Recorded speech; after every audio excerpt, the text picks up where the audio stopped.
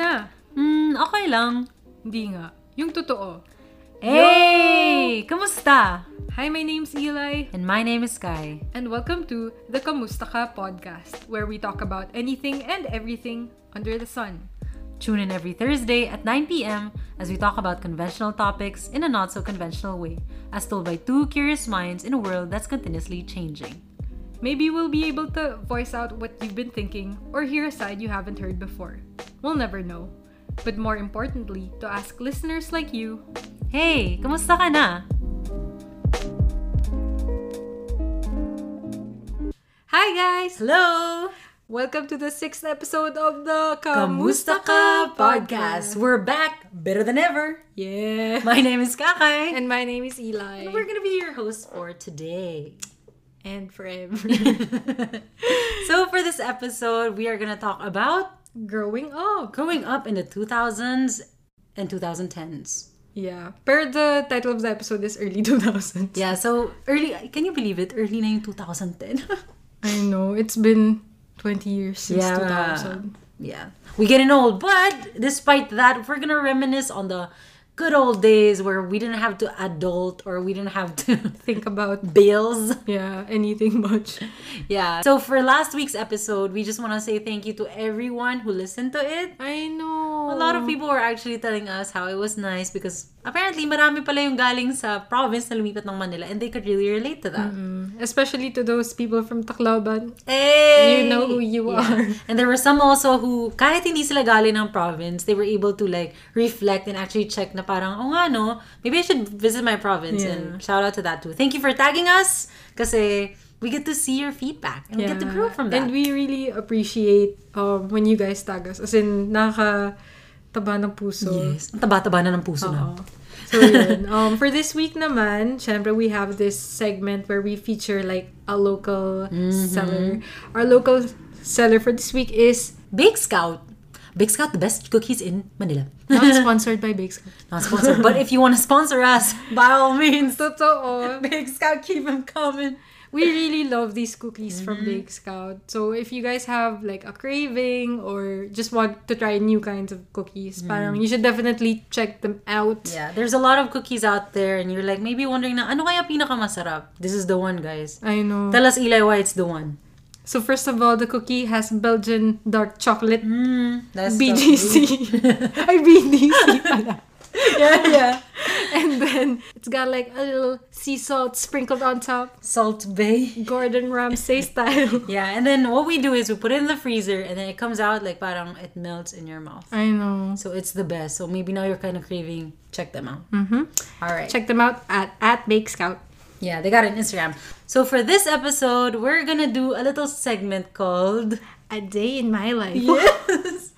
Yeah, this is because we Nasa watch ka vlogger. too much YouTube. You know, like what I eat in a day. So medyo parang ganun. Pero I think it's also a good way for us to show you what we really did during those days and like yung food that we liked and then the music that we listened Pop to. culture. And maybe you can relate to that. And even if you can, maybe i-share sa amin kung ano yung life nyo at the time ng 2000, early 2000. Yeah.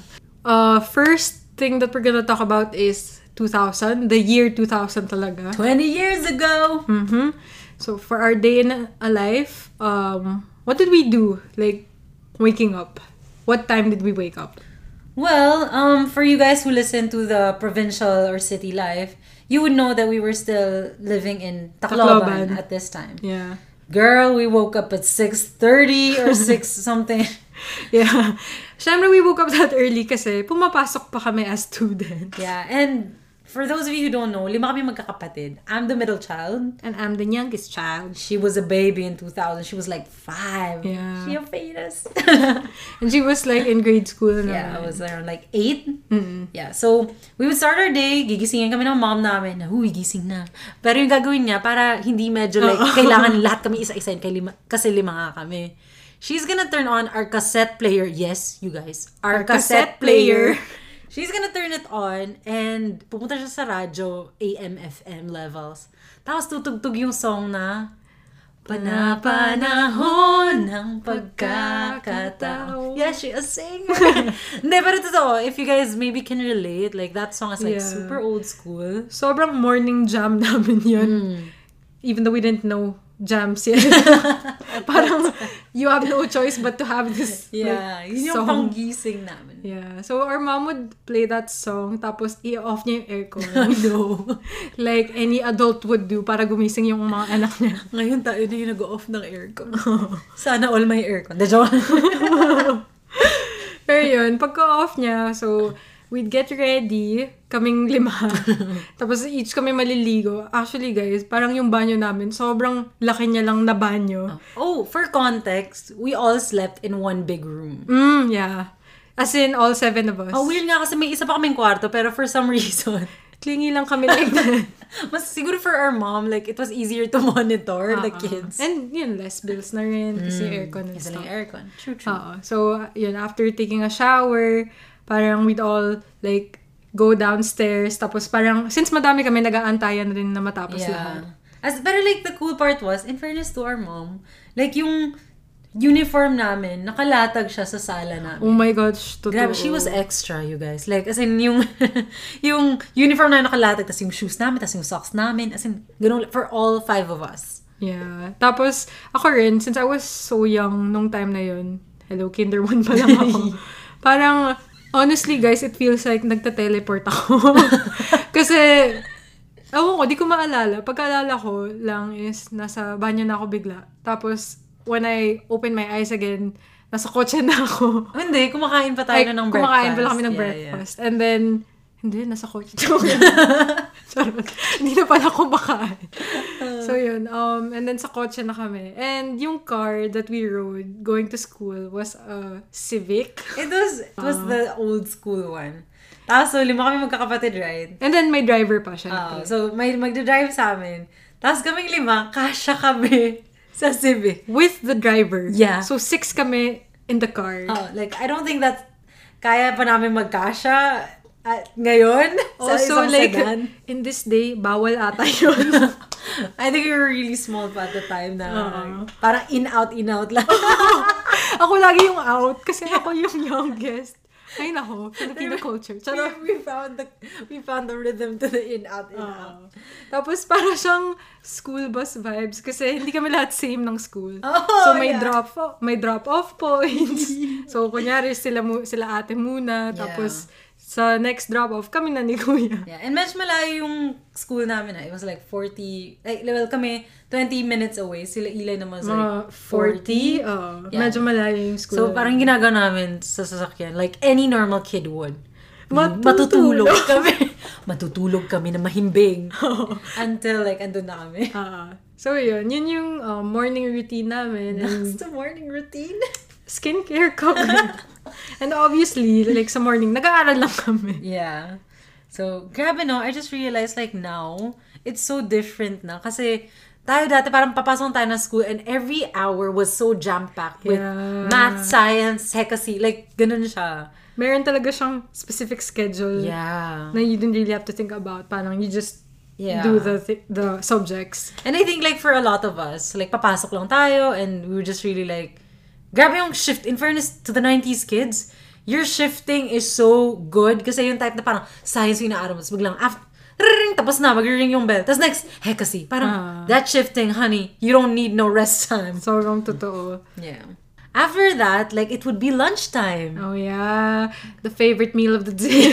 It was our favorite meal. I think, for me naman, though, half day lang kasi ako. Oh, yeah. She was baby. Yeah, kami ng brother ko, half day lang kami. So, favorite meal talaga kasi uwi na ako, fam. Yeah. So, my PMs were more on me and my brother going home, having lunch at home, and then playing until night. Yeah. As in, ganun talaga. Ito, story time lang. So, 1 year lang kasi yung gap namin ng kuya ko. So, ayun, parang legit na play body vibes, ganun. So, what my brother and I would do, a fond memory that is still very prominent in my brain, is na we would make like a fake restaurant. Mm-hmm. So, we'd find like different ingredients sa bahay na pwede naming iserve sa, like, di ba, wala kaming pasok. So, pagka-uwi ng sisters namin, bukas na yung restaurant. Isi-serve nila sa amin. Oo. So, nagbenta kami one time ng bread. Like, sliced bread. Tinost namin lahat ng bread sa buong loaf na yun.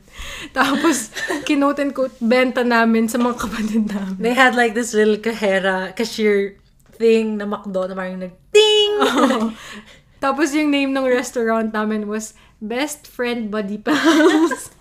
And I'm pretty sure like a lot of you could relate to that. I know like uso sa atin yung like bahay-bahay, restaurant. So, yun. We'd wait for our sisters to come home and then saservan namin sila ng food. And then also, papagalitan kami ng parents namin. There was a lot of sliced bread, you guys. I know, guys. But they put butter in it naman, so pwedeng okay na din. Pwede na.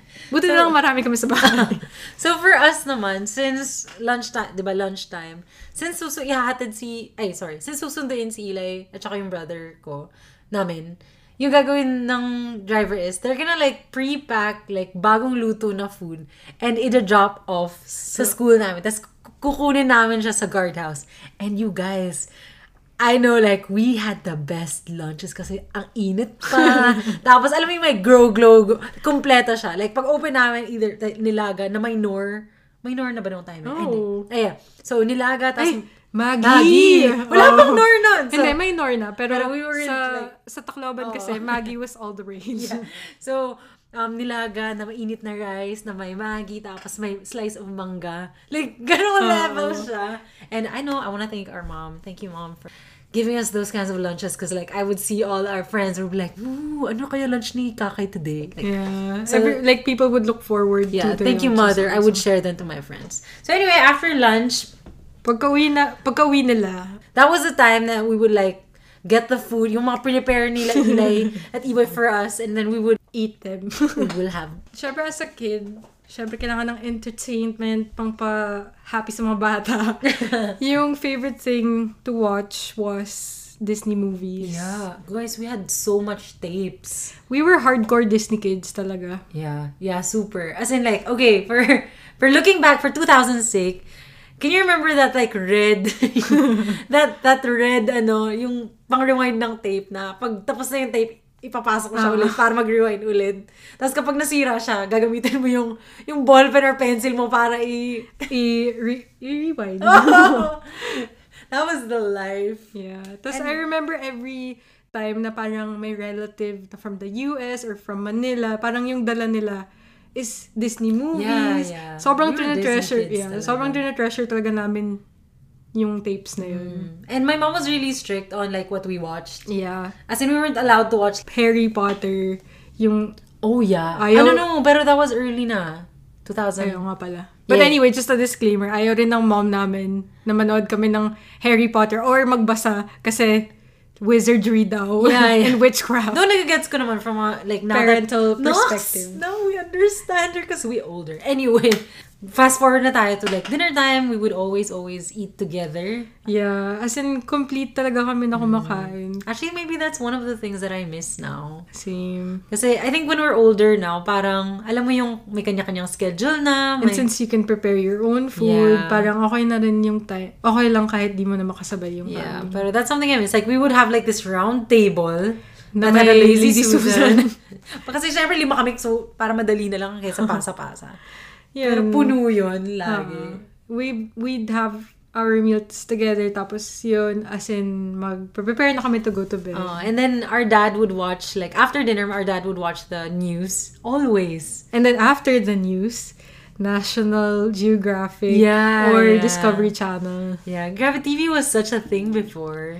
Yeah. As in, yun yung dalawang shows na we also came to love. Kasi lagi siyang pinapanood ng dad namin. Yeah. So, comes afternoon, afternoon, shower na, ready for bed. And there was this really fun memory na we have. So, remember what I told you at the start? We slept in one big room. So, yung gagawin namin is, ready na kami matulog. Tapos, we're gonna say goodnight to each and every person in the room. So, my mom was gonna be like, tulog na! So, okay. And then, all of a sudden, somebody would like, good night, Eli. Good night, Mama. Good night. And then, yung isa naman, good night, E-boy. Good night, ate. As in, So basically, sobrang tagal ng good night. round robin siya, guys. Isipin nyo, 7 times 7.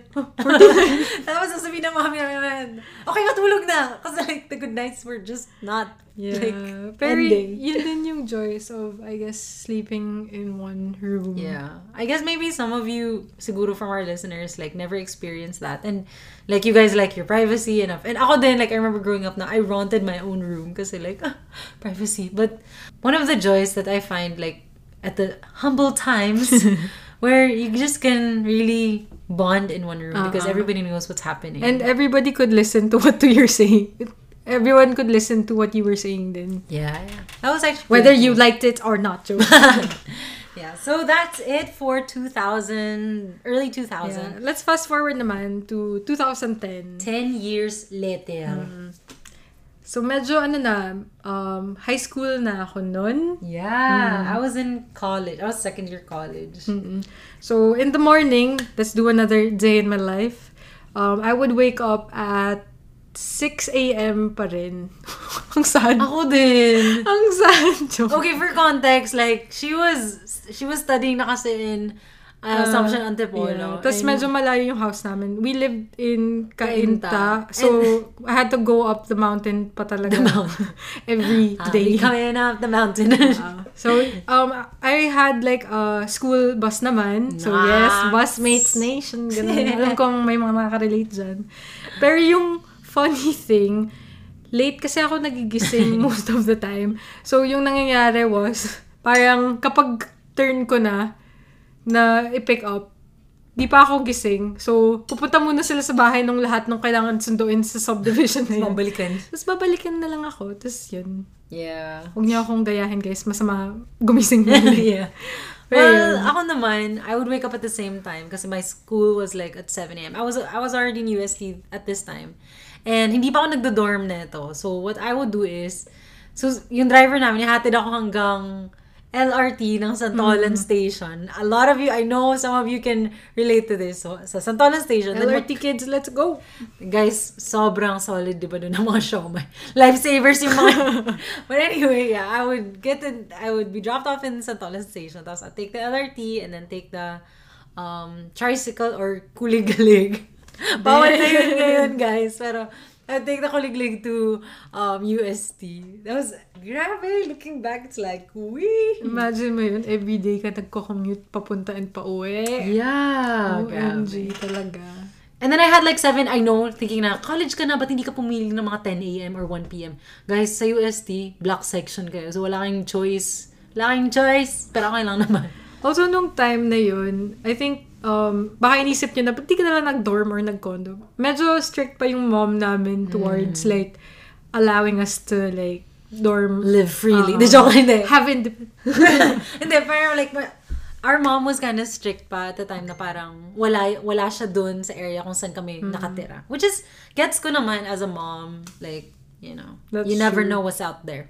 That is true. So, yun, my schedule nung time na yun. May schedule siya, guys. Kasi, syempre, like, high school na ako. Tapos, grabe, alam nyo guys, kasi may swimming classes ako sa Assumption. Kasi, shala enough na may swimming pool.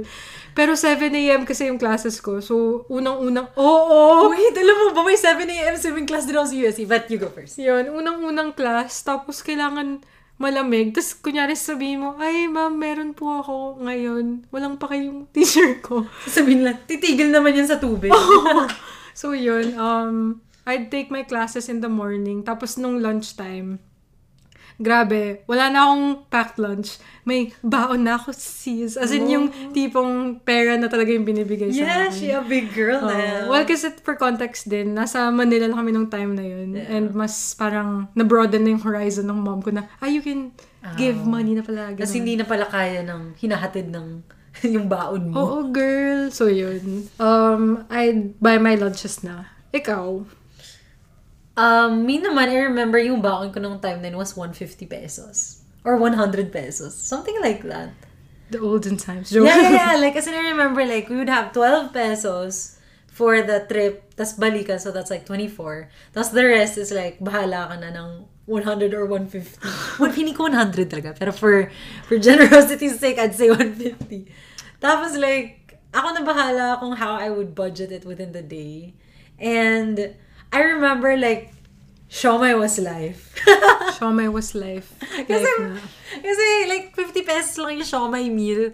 So may extra pa akong 50 or 100 pesos that I could save. You know, like I could spend for other things. That is true. And also, like umuwi naman siya so she could like just eat her heart out pag pag-uwi ko. So parang medj gets din naman. But I remember like yung mga friends ko, yung baon nila was like 300. Like, I'm like, oh, what? This is so surreal. This is like a different world. I know. Pero yun, like, it was actually really interesting because, like, first time kong parang I can do whatever with my money. Like, whatever. With financial independence. Yes! Yun. Hindi ko pa alam yun nung time na yun kasi bata pa ako. So, pag afternoon nun, normally yung class ko is like, in the morning lang. In the morning lang. Kinder ko in the morning or afternoon, parang ika-clump up siya ng UST. Tapos, since yung ate ko, she was a bio student in UST, I would wait for her para sabay kami umuwi. I remember like, tatambay lang ako or maghintay sa Lover's Lane. Tapos, hihintayin ko siya, kakain ako ng kung ano-ano. And then, when she gets out, pupunta kami somewhere to eat like our favorite shark's fin. Oh my gosh, Ate Adrene, like, do you remember this memory? And then we would buy, yes, you guys, milk tea was already a thing. If you guys know Simple Line, it's the best. And you know what? Bibili kami ng mga 5 or 5 or 6. They'd buy so much kasi gusto namin sa bahay. Yeah, so yung gagawin namin is, bibili kami, so each kami ng ate ko may hawak-hawak. Tapos mag-LRT kami, like, guys, ang dami naming dala. Tagtatatlo kami per person. Then susunduin na kami ng driver namin. Or sometimes ng parents din namin. Oh, yeah. Sometimes. So, yun. Ako naman, bus service pa rin all the way. Rock, let's go. Rock and roll. Kasi it was efficient eh. Yeah. Pero yun, nagsiservice ako and then with my busmates, yun yung parang pinaka, like, I guess, bonding time ko rin with like friends. Kasi I transferred to Assumption nung second year high school na ako. So medyo, alam mo yung na-form na yung groups ng mga tao. And if you guys are from an exclusive school, you know this. Tapos parang mas nakabuild ako ng new friends through my busmates. Tapos after... May busmates. Yung thing rin kasi about that, since hinahatid kami in the same village, paghatid sa akin, nagkikita-kita kami ulit. Cute. And then we just like play volleyball or like go to someone's house, tapos kakain lang kami. Yun. I think yun yung majority of my like days nung 2010s. Pop culture-wise naman, I guess in 2010, I was really into How I Met Your Mother. Mm-hmm. It was that series. Mga torrent days pa to. Like, wala pang Netflix kasi. Yeah, tapos you downloaded your music through LimeWire.